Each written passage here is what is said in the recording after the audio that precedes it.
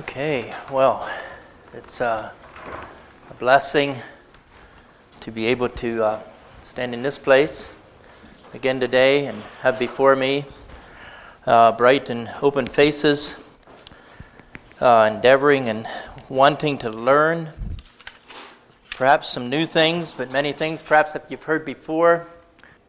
The subject today, as you all have known, has to do with seeking the face of God. And so I think it's noted on the schedule as praying and fasting. And we're going to spend a little bit of time at first, maybe 10, 15 minutes or so, rehearsing a little bit of yesterday's talk and finishing up a bit on some things that we never did get finished. So we want to talk about yesterday a little bit. And for you, Casey, yesterday we were talking about reading and meditating on the Word of God.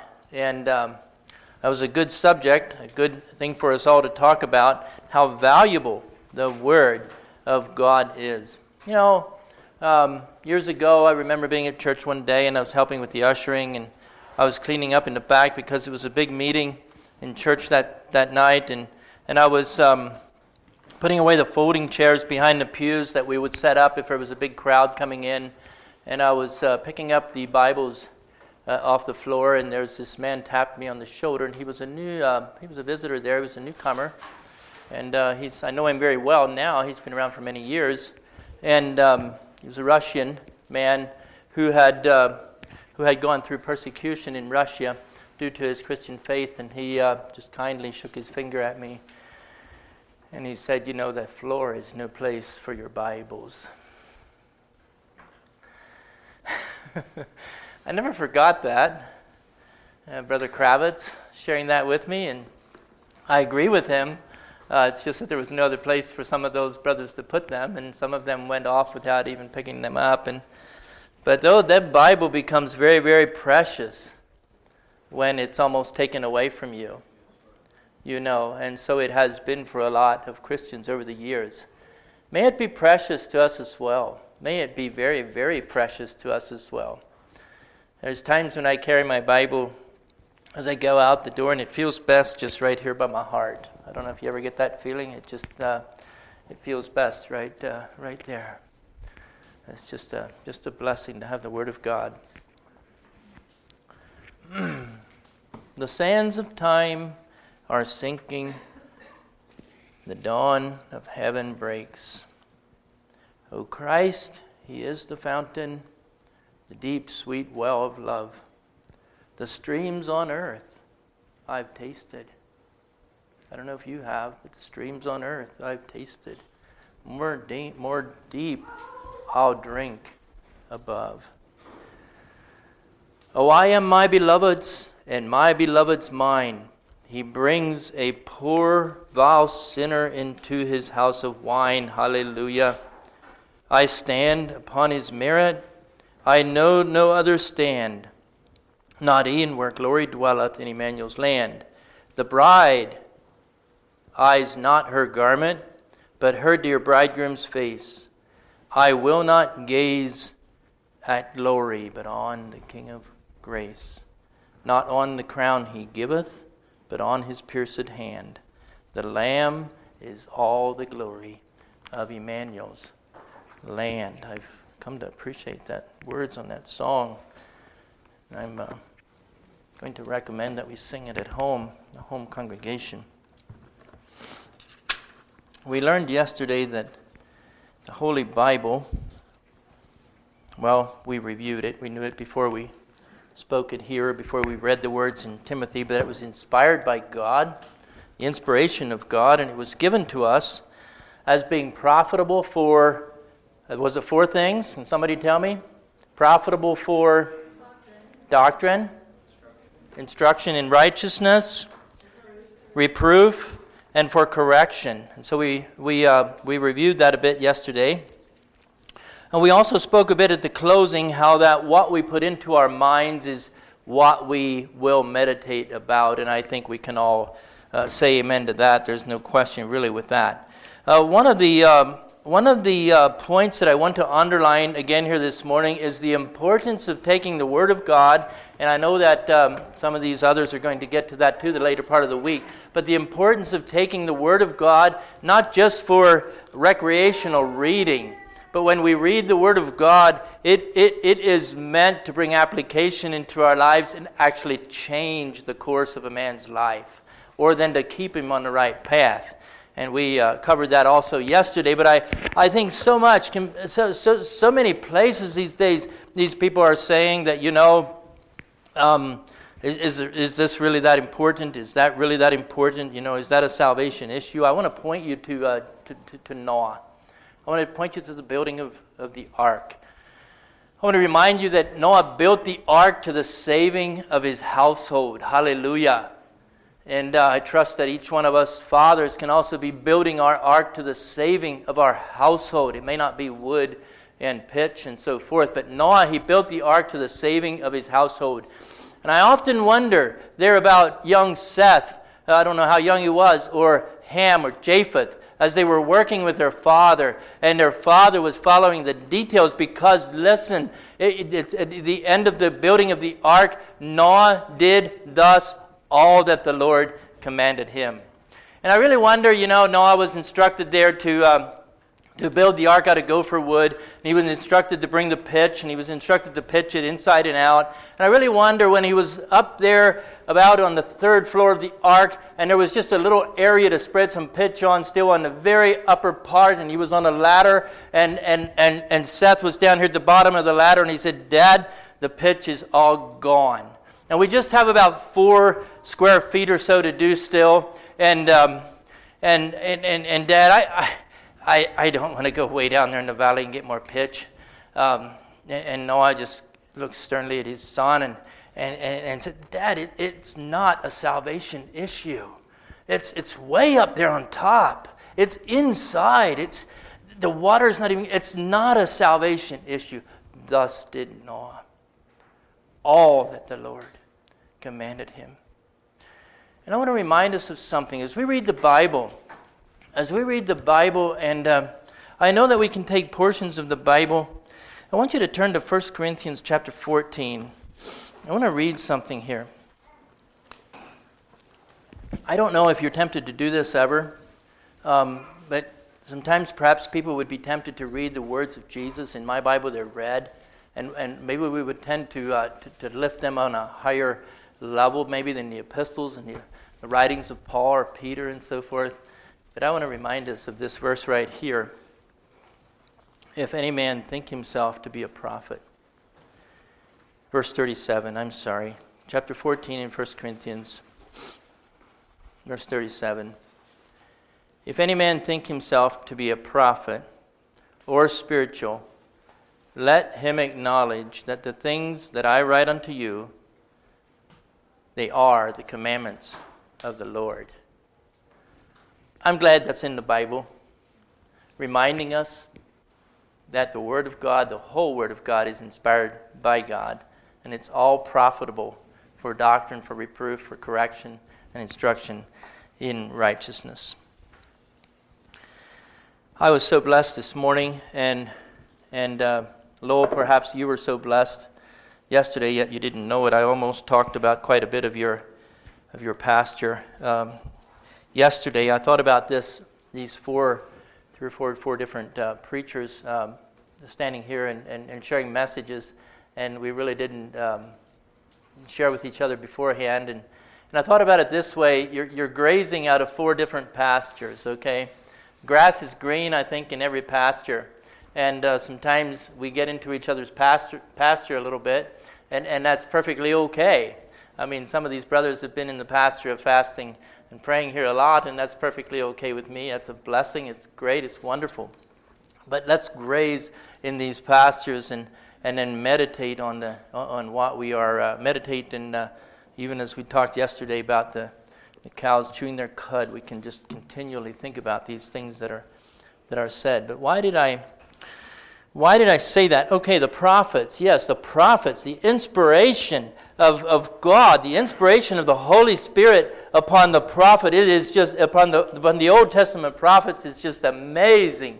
I just pulled out just from some of the beginnings of the chapters of Isaiah here and Jeremiah and Ezekiel, and just read this. Just listen to these words, and this is just on the tail end of what Lowell shared with us this morning. Here we have this word in chapter 1 of Isaiah. This is the vision that Isaiah, the son of Amos, saw concerning Judah and Jerusalem. God gave him a vision. Chapter 2, the word that Isaiah, the son of Amos, saw. And then Isaiah says this in chapter 8, moreover, the Lord, he said unto me. A beautiful thing for God to be speaking that way to his prophets. The words of Jeremiah, to whom the word of the Lord came in chapter 1. Chapter 2, moreover, the word of the Lord came unto me, saying, go and cry in the ears of Jerusalem.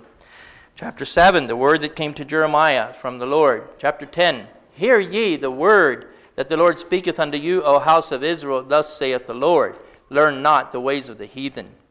Bear with me a little bit on Ezekiel. Remember, he was sitting by the river Kibar. And Ezekiel, I think, was in captivity along with his fellow captors in Babylon at the time that this was written. And the Bible says that the Spirit of the Lord came down upon him expressly there as he was sitting by the river Kibar with the other captives, and the hand of the Lord was upon him there. Praise the Lord. Chapter 2 in Ezekiel, the Spirit entered into me when he spake unto me and set me upon my feet. And then chapter 3, verse 1, moreover, he said unto me, go and speak to the house of Israel. Ezekiel, go and speak to the house of Israel. Okay, I think I'm going to get on Lowell's pasture a little bit here. Hope he's okay with that. But,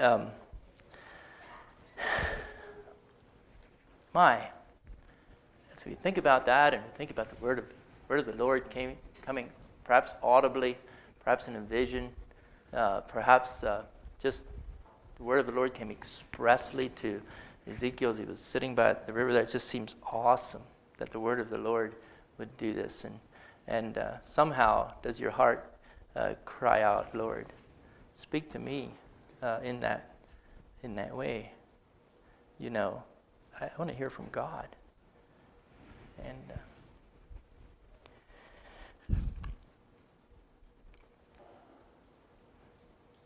I'm just here to tell you that he has. And he is. There's many things that can be missed if we don't understand.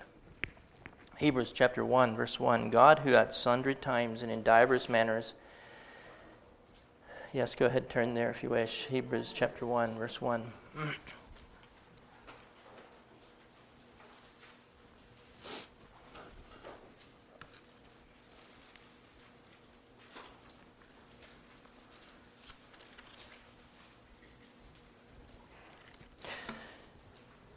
God who at sundry times and divers manners spake in time past unto the fathers by the prophets, hath in these last times spoken unto us through his Son, whom he hath appointed heir of all things, by whom also he made the worlds. And yesterday, one of the brothers here shared a bit on the Word, what it is. John 1:1, in the beginning was the Word, and the Word was with God, and the Word was God. Here we read in 1 John chapter 1, if you want to turn there. This is now 1 John chapter 1.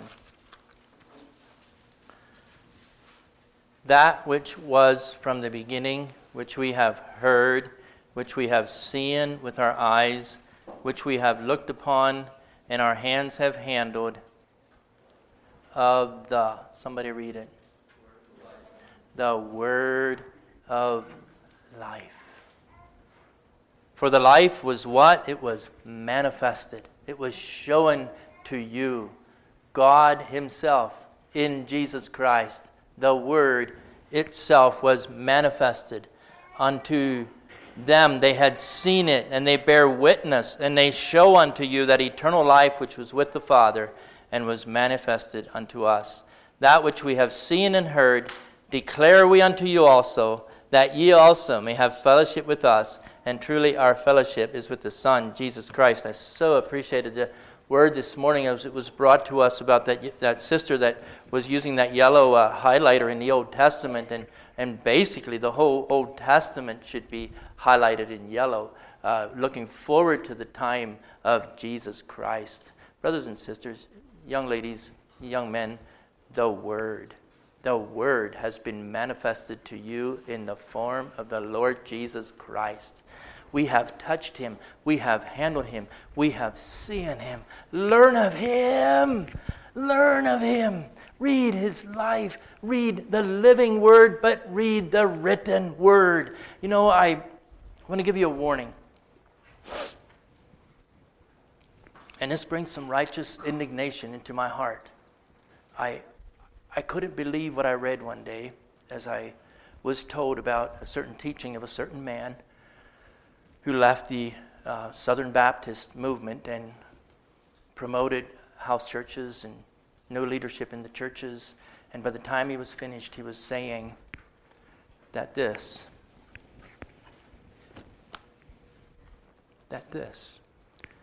was to be laid aside.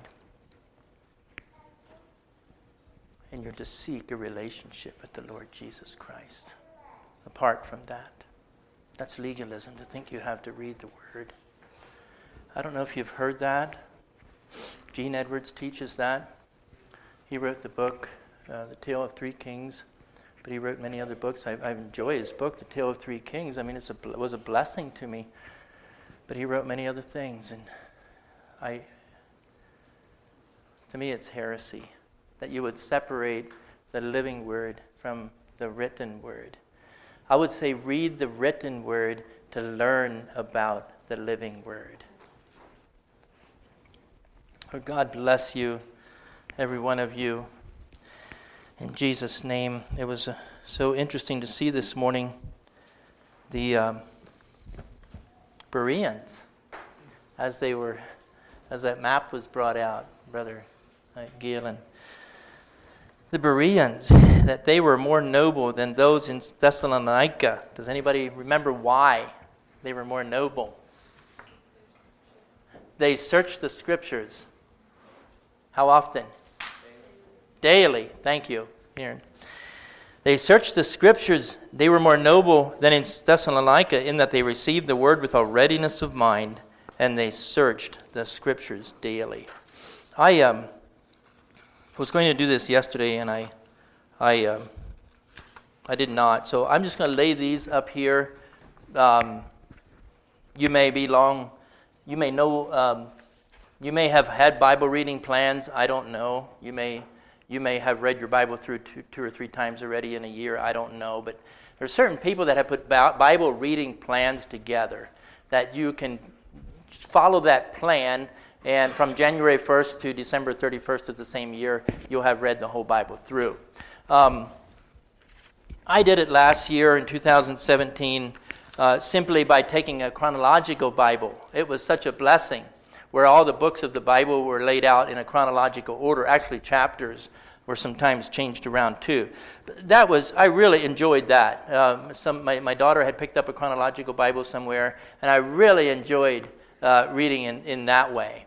There is actually one of these is in chronological order, I believe. There's 3 different Bible reading plans here. They were simply just printed off the internet. I mean, you could get them there too. But just as an encouragement to you all, this one here has you reading, Sunday it has you reading out of the epistles, Monday it has you reading out of the law, Tuesdays has you reading history books, Wednesday the Psalms, Thursday poetry, Friday prophecy, and Saturday the Gospels. So you can take that one. You can do this one. This one has Old Testament and New Testament. Every day you read some out of the Old Testament, some of the New Testament, and then this one is simply in chronological order again. So I just if you have interest, you can make copies of those, and by all means, just pick up your Bibles and read your Bibles. If you can be disciplined to do that without a plan, that's great. That's wonderful. But don't be afraid to pick up a plan if you need a plan.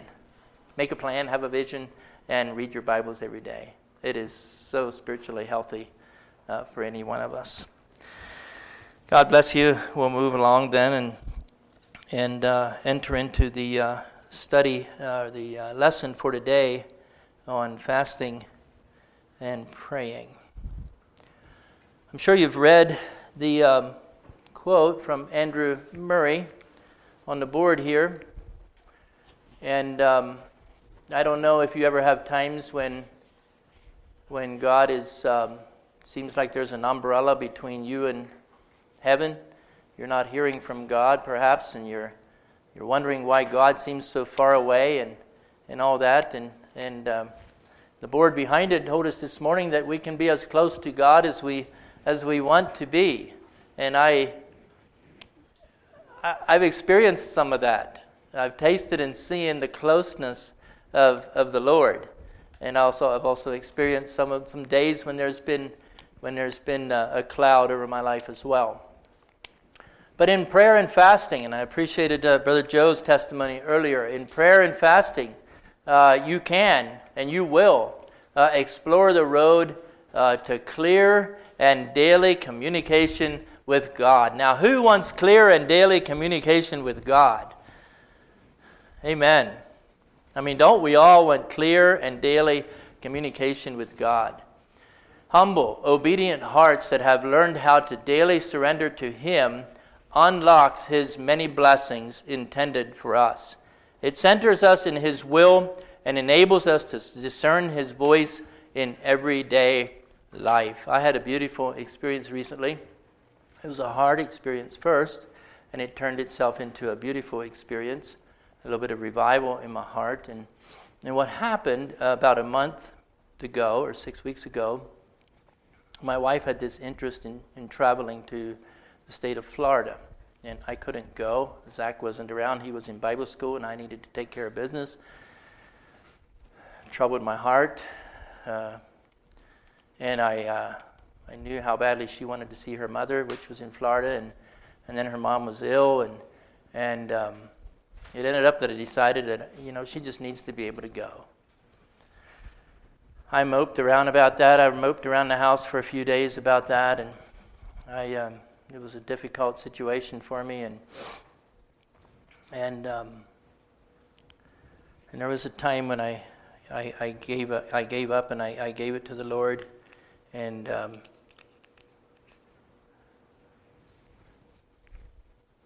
I said okay to the Lord, and I was able to bless her in going.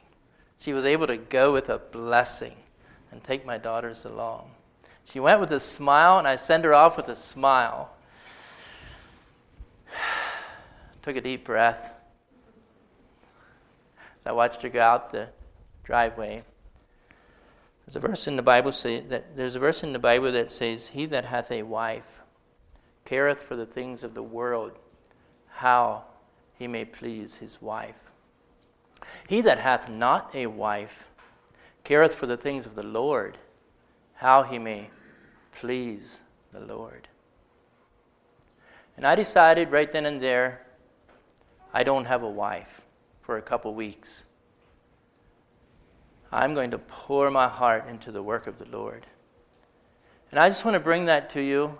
When you have a difficult situation facing you, young men, young ladies, you have a difficult situation facing you, you can make a choice to mope about it. You can make a choice to be down and blue about it, or you can make a choice to pour yourself into the work of God. Spend time in fasting, praying.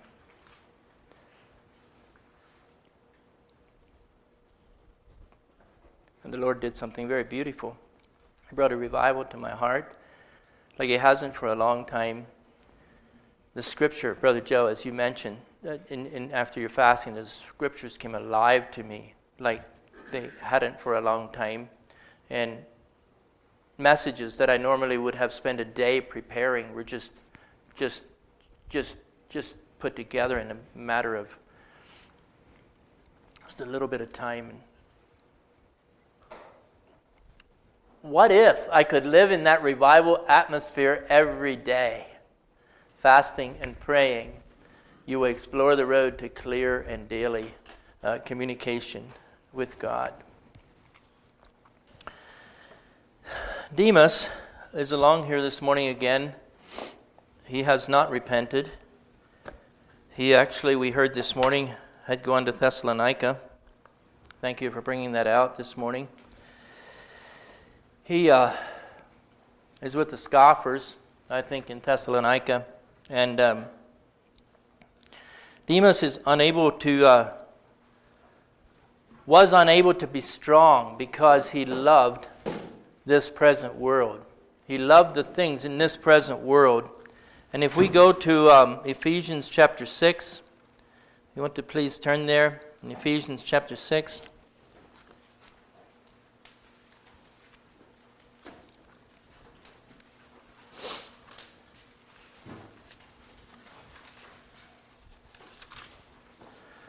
In verse 10, and this is the scripture where we have the whole armor of God. And I want to read a few of these verses. I'm probably not going to read all of the verses, but finally, my brethren, verse 10 in Ephesians chapter 6. Finally, my brethren, be strong in the Lord. Be strong in the Lord. Be strong in the Lord. Put on the whole armor of God, that ye may be able to what? Stand. To stand. Thank you, Aaron. Thank you, young ladies. Put on the whole armor of God, that ye may be able to stand. To stand. To stand firm. You know, other foundation can no man lay than that which is laid, which is Jesus Christ, in the Word of God. No other foundation can any man lay than that which is laid, to stand against what? The wiles of the devil. Oh, he is about as a roaring lion, Peter tells us. He will take you down at any turn that he is able to. When you get your eyes off of the Lord and upon yourself, the wiles of the devil will be right there to just wipe those feet right out from under you. Demas, when the wiles of the devil come to this man, he falls. I hope better things for you. I hope better things for you, that when the wiles of the devil come to you, you will be able to stand against them. Wherefore, verse 13, take unto you the whole armor of God, that ye may be able to what? Withstand. When? In the evil day, when those temptations come, in that time you'll be able to withstand. Why? Because the days before that, you took upon yourself the whole armor of God, and when the temptations came in that evil day, you were able to withstand, again, those wiles of the devil. Hallelujah. This is such a beautiful, beautiful scripture. Stand therefore, verse 14, having your loins girt about with what? With truth. Sanctify them through thy truth, John prayed. What is truth? Thy word is truth. Thy loins girt about with truth. It is simply the word of God in your mind, in your heart, in your soul, every day, all the time, reading it, meditating upon it. Therefore, you will be able to stand in that day when those temptations come down the road to you. Stand therefore, having your loins girt about with truth, and take the helmet of salvation and the sword of the Spirit, which is the Word of God. It seems like we can't get away from our lesson yesterday, but they all just are one lesson. They really are. They're really all just one lesson. Reading, meditating, fasting, praying, praising, singing. They're really just all one lesson. So it is difficult to get past them. I want to thank the one young lady for bringing up Diotrephes yesterday. Diotrephes, it seems like, had some connections with the Apostle John. And John writes about him in chapter 3. No, in 3 John, chapter 1, verse 9. You don't need to turn there. But it says there that Diotrephes, who loveth to have the preeminence. He loveth to have the preeminence.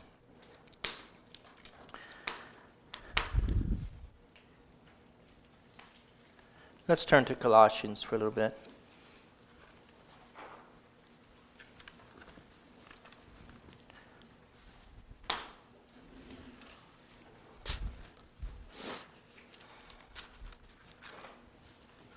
Colossians chapter 1, verse 15. Speaking of the Lord Jesus Christ, who is the image of the invisible God, the firstborn of every creature, for by him were all things created, that are in heaven, that are in earth, visible and invisible, whether there be thrones or dominions or principalities or powers, all things were created by him and for him, and he is before all things, and by him all things consist. And he is the head of the body, the church, who is the beginning, the firstborn from the dead, that in all things he might have the preeminence. For it pleased the Father that in him should all fullness dwell. You young people need to pray for your church leaders. You know that? You need to pray for your church leaders. They have temptations for preeminence. You need to pray for each other.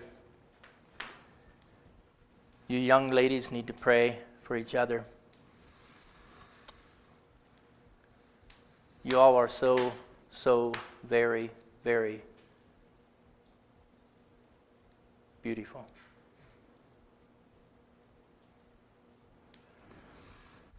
I'm unable to tell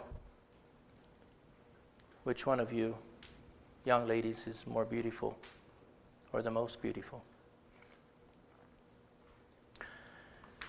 I wonder if it ever enters into your mind that this young lady is more beautiful than that young lady,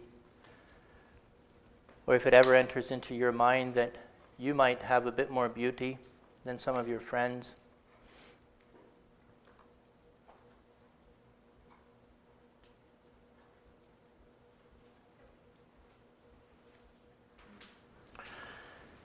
I wonder for you young men,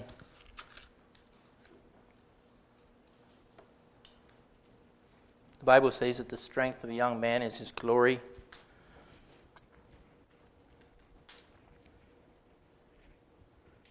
You know those arm wrestling matches? Wonder if I can take this one down or that one. Maybe you don't do that here. Maybe that's an Eastern thing. I don't know. I don't know you folks. I'm kind of shooting in the dark here.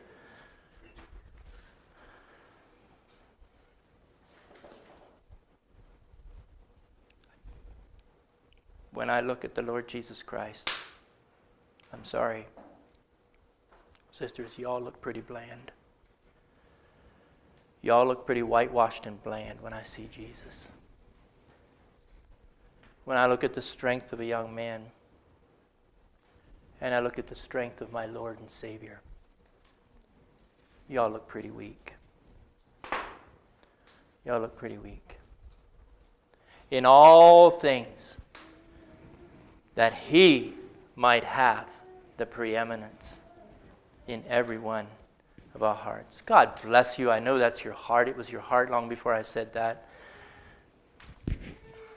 May not even have needed to be said, but just a reminder to us.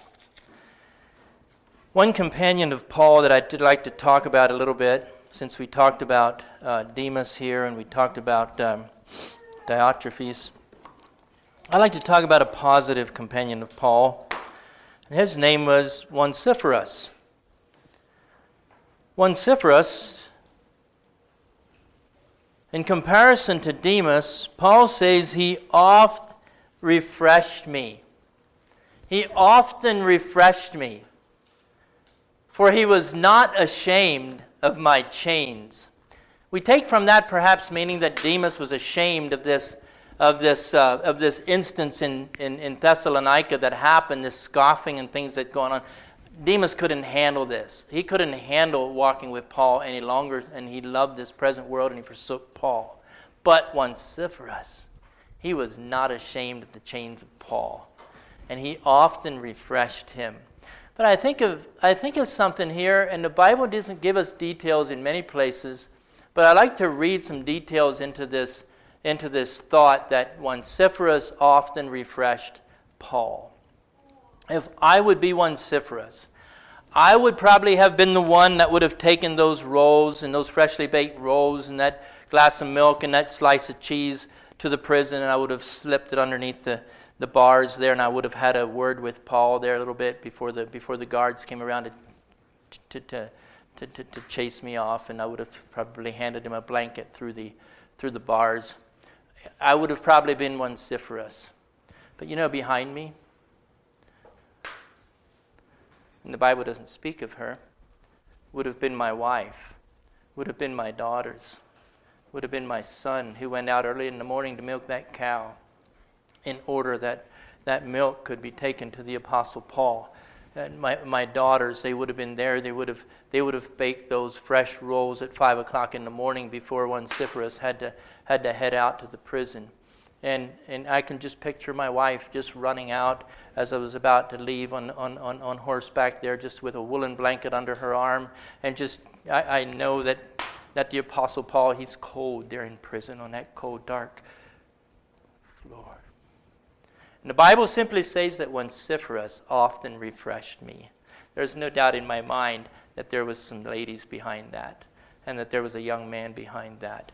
And that's just how it is in our homes. And that is such a tremendous blessing that together we can serve God. We can serve the kingdom of God. We can serve those that are hurting in the kingdom of God and outside the kingdom of God. Fasting and praying. It's a quote from yesterday that I picked up and put it in my notes here. I think it was by one of you brethren. I'm not sure which one anymore. But someone mentioned that fasting and praying is a demonstration of emptying oneself so that God's will can be done in my life. And I think it's the same thing that Andrew Murray was saying there, just in different words. Fasting is a demonstration of emptying oneself so that God's will can be done in my life. I also appreciated the thought of the railroad crossing. We come to a railroad crossing and we, if we do as we ought, and we listen and we see this sign, we stop, and we look, and we listen. There's a couple intersections there close to our house that are somewhat dangerous intersections, just roads, just cars. There's a sign underneath the stop sign in those intersections. When you stop, look right, look left, then look right. In other words, while you look left, maybe something came around the corner. So look back and forth a few times before you move ahead. That is such a very, very, very good thing. Very good thing for us as Christians as we go to fasting, as we go to prayer, to be in continual tune with God, with God's Word, with those Christians that are around us, just to hear from God in many different areas, to spend some time in our choices that we have, to make a watchful eye and a heart upon our surroundings. Turn to the book of Luke, chapter 5. I don't think this scripture was brought up in all the talk that was brought out about fastings and praying. May have been that I missed it, I'm not sure, but it doesn't really matter. We want to talk here about fasting And there was a question that came to Jesus from the Pharisees. They had already rebuked him for eating and drinking with publicans and sinners. And Jesus said to them, "They that are whole need not a physician, but they that are sick. And he said, I came not to call the righteous, but sinners to repentance. And they right away said unto him, Why do the disciples of John fast often and make prayers, and likewise the disciples of the Pharisees, but thine eat and drink?" In other words, Jesus, thy disciples are not fasting. And they're asking, why is this? And Jesus answered them this way, Can you make the children of the bride chamber fast while the bridegroom is with them? But the days will come when the bridegroom shall be taken away from them, and then shall they fast in those days. Brothers and sisters, we are in those days. Then shall they fast in those days. Why? That's some of the things we want to explore here this morning a little bit, is why shall they fast in those days? If we would go to Acts chapter 1, which I don't think would take time to, but there the disciples were all standing around and they were looking steadfastly up into heaven, and the Lord Jesus had just been taken up from amongst them and was disappearing into the clouds up in heaven, and they were all, if you can imagine yourself being there, this man with whom they had walked, and he had taught them, and he had healed the sick, and he had caused the blind to see, and cast the devils out of people, and he's there talking to them and giving them the last words, and he just rises up, and he's disappearing up into clouds, and this angel comes to them and says, "Why stand you here gazing up into the sky?" I think we all would do the same thing. We wouldn't question that at all. But and they answered, and they said, "Why stand you here gazing up in the sky? The same Jesus that was taken up, in like manner shall he again return unto you." And then I think it's a verse in 1 Corinthians that I want to read here. I have it in my notes. 1 Corinthians 16:13. Watch ye, stand fast. There's that standing fast again. Watch ye, stand fast in the faith, and be strong.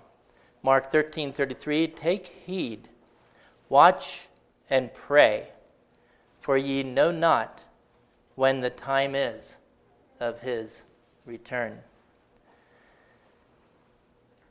Watching and praying and waiting upon the Lord's return. What does that mean to you? Sitting on a park bench, drinking lemonade, watching the clouds roll by, wondering which one Jesus is going to come out of. That's not all bad.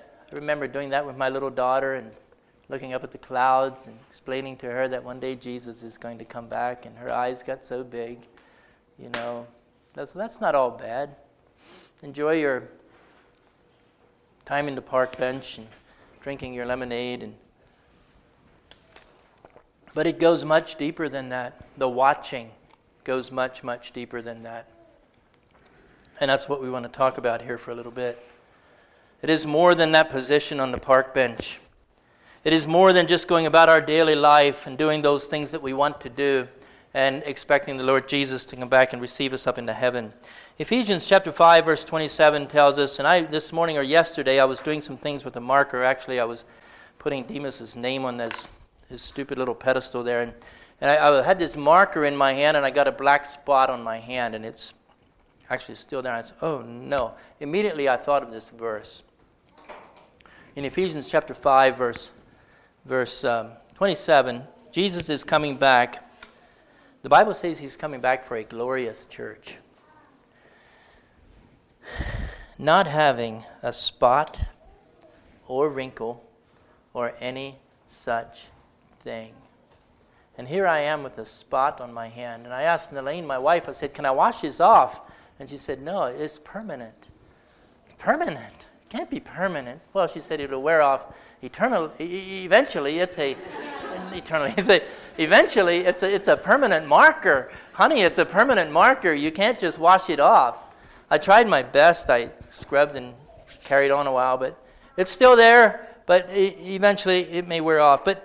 And I remember being at a seminar with some brethren from church, and we had a brother along by the name of Craig Bradford that used to attend our church, and he was very, very, very articulate with his clothing.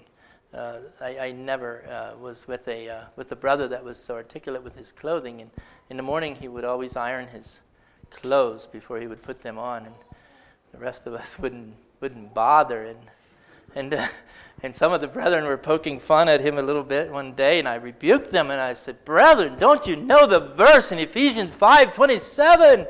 Jesus is going to come back without a wrinkle, for those without a wrinkle, without a spot, and without a wrinkle." I never forgot Brother Craig. He's a dear brother to my heart to this day. But I trust it's going deeper than the clothing and the spots in our hand as we watch for Jesus coming back. It's going deeper than that, to the wrinkles in our hearts, to the spots in our hearts as we're watching and praying and purifying ourselves, even as He is pure. Every man, young people, that hath this hope in Him, what does he do? Tell me.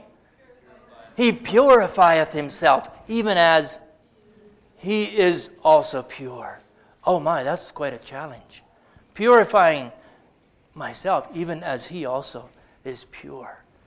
That's a lifelong endeavor to get those wrinkles and those spots out, preparing for the bridegroom to come back for his bride that is without spot and without a wrinkle.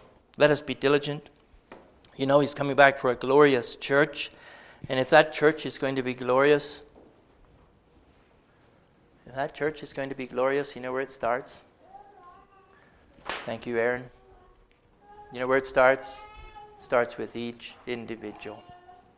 It starts with each individual in a very, very personal way.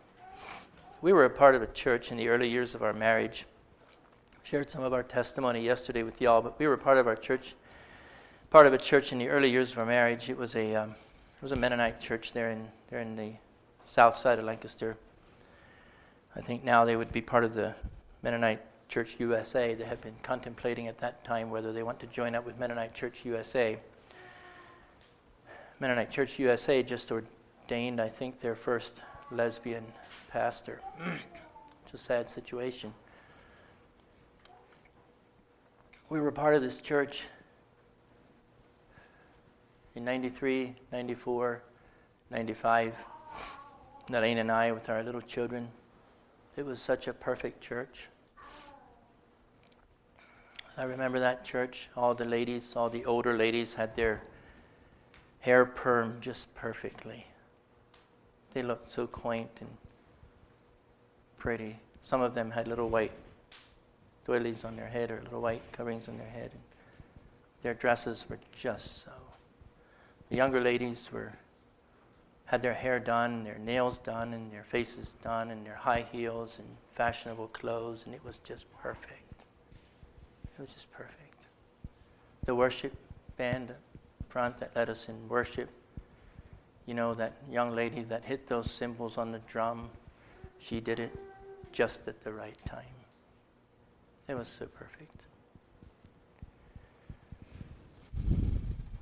The most phenomenal thing about this church is that there was no sin in this church.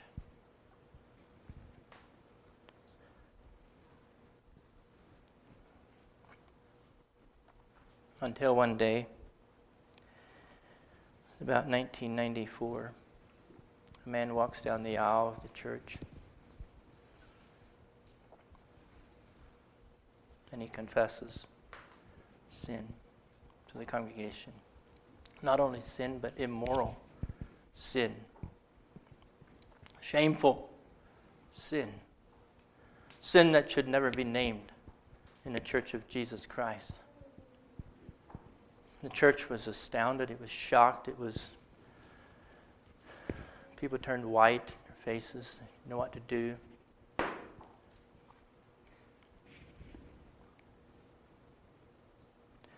This man had asked his pastor before he confessed his sin whether he should do this in the congregation, and the pastor said, well, he doesn't really think it'd be important.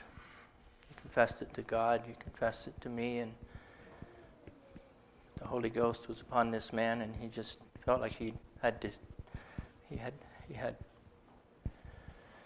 betrayed the church. So he needed to confess this sin. Church was over, and this one young man came up to Brother Paul, and he was about 10 years younger than I was, and he said, can I meet with you next Saturday? Praise the Lord. Praise the Lord for Dwayne Mellingers. I'll never forget that young man. Not only did he meet with me one Saturday, but he met with me for a year, every Saturday, to disciple me out of that horrible sin that could have ruined our marriage into a life in Jesus Christ. I'm so grateful for that young man. We don't share the same doctrinal truths together this day, but God used him in my life to help me on to victory. I remember one Saturday when we met together, and I was confessing a failure, and he asked me if I'm going to share it with my wife when I get home, and I said, no, Dwayne, of course not. I've hurt her before. I'm not going to hurt her again. No, I'm not going to share it with my wife. He didn't say anything. His eyes just went down, and I went out and got my van, and I put my van in reverse to back out of the parking lot. I knew, oh, God is so good. The Holy Ghost, the Holy Spirit is so good. I knew I needed to talk to my wife. It was devastating. It was hard. But what came out of it is so beautiful. Hallelujah. Praise the Lord. I tell you what, never fear confessing your sin. Fear him who is able to destroy both soul and body in hell. God bless you. God is so good. Fasting with a purpose. Oh, watch ye. Stand fast in the faith. Be strong in the truth of God's word. You know, in the Old Testament, turn to Luke chapter 2, please.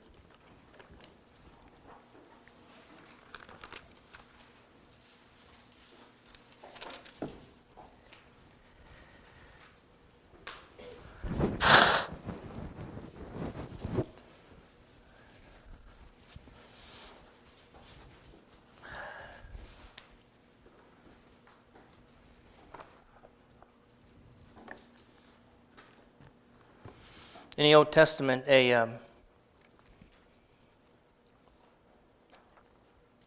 Messiah had been promised over and over, many different places. Isaiah, Malachi, this Messiah, and many missed the Messiah. But behold, verse 25, I'm in Luke chapter 2. But behold, there was a man in Jerusalem whose name was Simeon. And the same man was just and devout. And what was he doing? Is anybody there? Aaron, are you there? Yep, waiting. He was waiting for the consolation of Israel, and the Holy Ghost was upon him. And it was revealed unto him by the Holy Ghost that he should not see death before he had seen the Lord's Christ. And then Mary and Joseph brought the Lord Jesus in. We know the story. Simeon took him up in his arms. He blessed God, and he said, Lord, now lettest thou thy servant depart in peace according to thy word, for mine eyes have seen thy salvation. So in Simeon, we see one that was watching and waiting for the Messiah. We're at the same place today. We're watching and waiting for the return of Jesus. Thank you, brother. just want to talk about Anna here a little bit. Anna was a widow in verse 37 of about 84 years, which departed not from the temple, but served God with fastings and prayers night and day. Wow. Talk about fasting. She served God with fastings and prayers night and day. And she coming in that instant gave thanks likewise unto the Lord, and spake of him to all them that looked for redemption in Jerusalem. And here was a lady that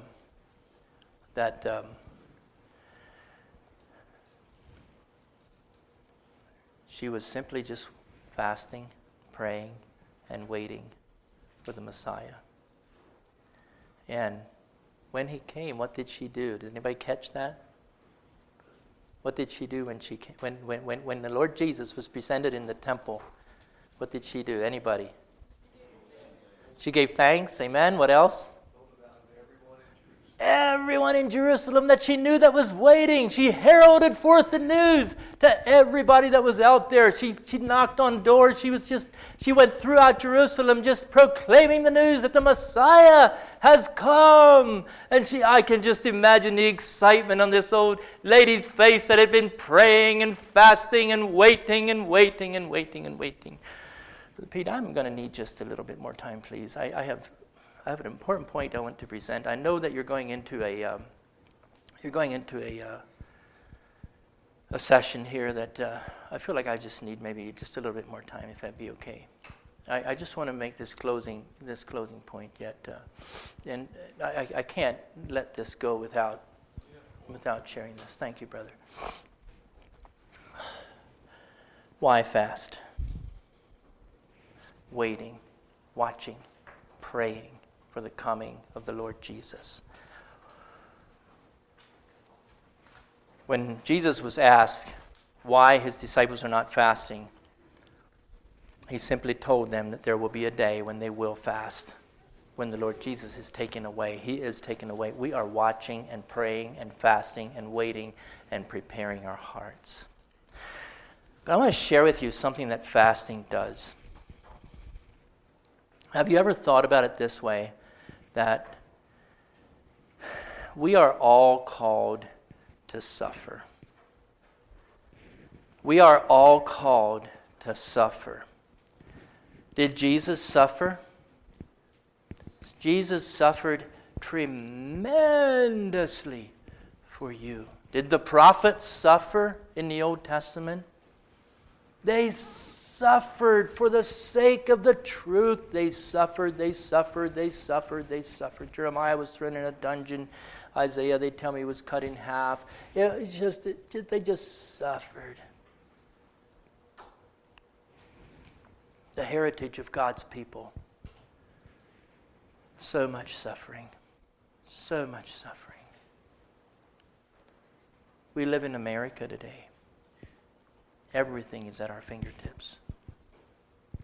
How am I going to train my body to suffer? Or maybe you don't care. I hope you care. Your body needs to be trained to suffer. It needs to be trained to suffer. Listen to 1 Peter. I think it was 1 Peter. It was...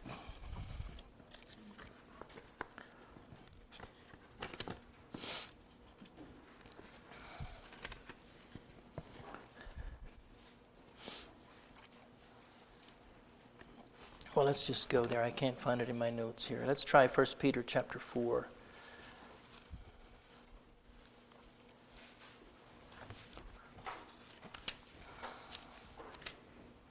Yes, that's the right verse.